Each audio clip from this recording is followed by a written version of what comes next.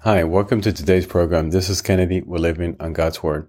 Today we're going to be reading 2 Kings chapter 11 from the Jesus Bible, NIV edition, review key takeaways, and end our session with a prayer. Athaliah and Joash. When Athaliah, the mother of Ahaziah, saw that her son was dead, she proceeded to destroy the whole royal family.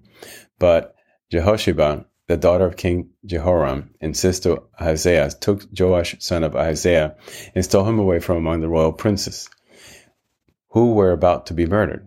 She put him and his nurse in a bedroom to hide him from Athaliah, so he was not killed. He remained hidden with his nurse at the temple of the Lord for 6 years while Athaliah ruled the land. In the 7th year, Jehoiada sent for the commanders of units of 100, the Carites and the guards, and had them brought to him at the temple of the Lord. He made a covenant with them and put them under oath at the temple of the Lord. Then he showed them the king's son. He commanded them, saying, "This is what you're to do. You who are in the 3 companies that are going on duty on the Sabbath, a third of you guarding the royal palace, a third at the shore gate, and a third at the gate behind the guard, who take turns guarding the temple, and you who are in the other 2 companies that normally go off Sabbath duty are all to guard the temple for the king.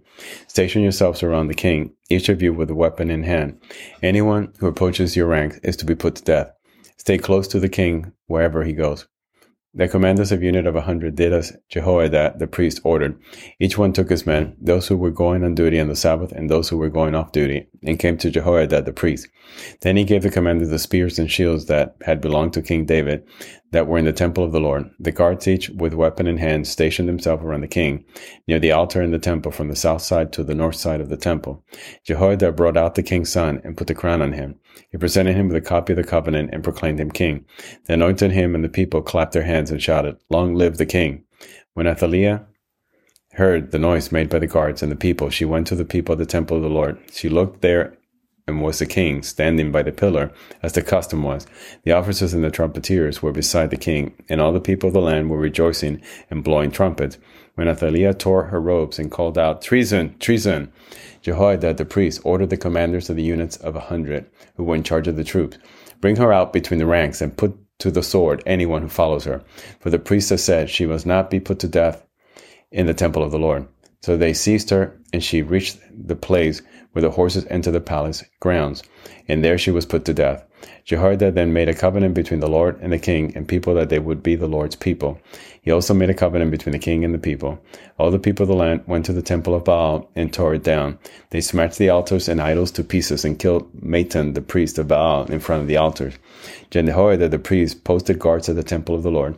He took with him the commanders of 100, the Carites, the guards, and all the people of the land, and together they brought the king down from the temple of the Lord, and went into the palace, entering by the way of gate of the guards. The king then took his place on the royal throne. All the people of the land rejoiced, and the city was calm. Because Athaliah had been slain with a sword at the palace, Joash was 7 years old when he began to reign. This is the end of 2 Kings chapter 11. We see Athaliah and Joash, and how one king is killed and another one is put into the throne. Father God, thank you so much for your word. We see your word, it is infallible and comes true no matter what. It takes its time, and at the time you appoint, everything materializes. You never fail. Your word is never wrong. And your timing is always perfect. So Father, we ask that you fill us with the Holy Spirit, that you fill our hearts with the love and the mercy of the kingdom of God. Lord, we're yours. We're here to praise you and to work in your honor and in your glory.